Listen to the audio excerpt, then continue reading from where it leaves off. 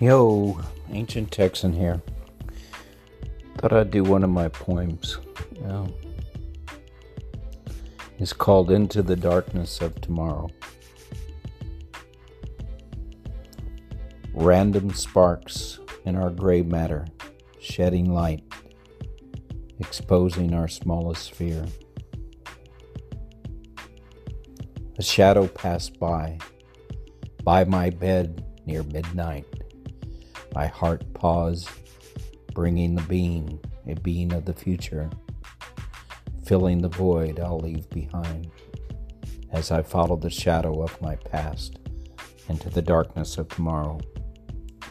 What will follow me into the unknown? And who will linger over my remains, calling on my understanding and begging the future for more?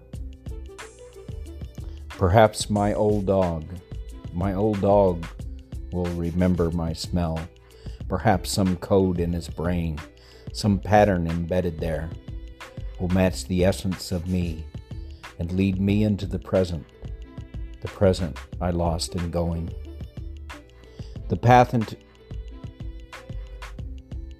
through the darkness below the boughs that reach down and console us. Reach down and console me as we pass under. The trees sheltering our being as we search the trails for justification for exhaling that which we have stolen in passing. If we exhale that which we have stolen, will the leaves of the tree turn brown? Will the grass wilt?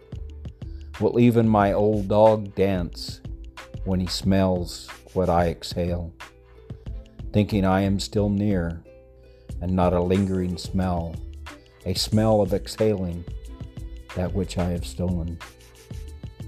Breathe in, taking from life, maintaining my life, and leaving the stain of my existence, marking the forest, making it flourish or wilt as my words drizzle down,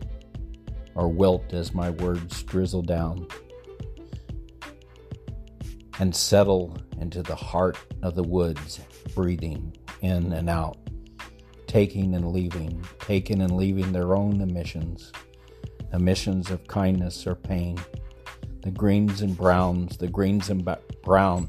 of who they are or were. Before the shadow of their past came at midnight to hold my hand into the darkness of tomorrow. Roe, December 2019.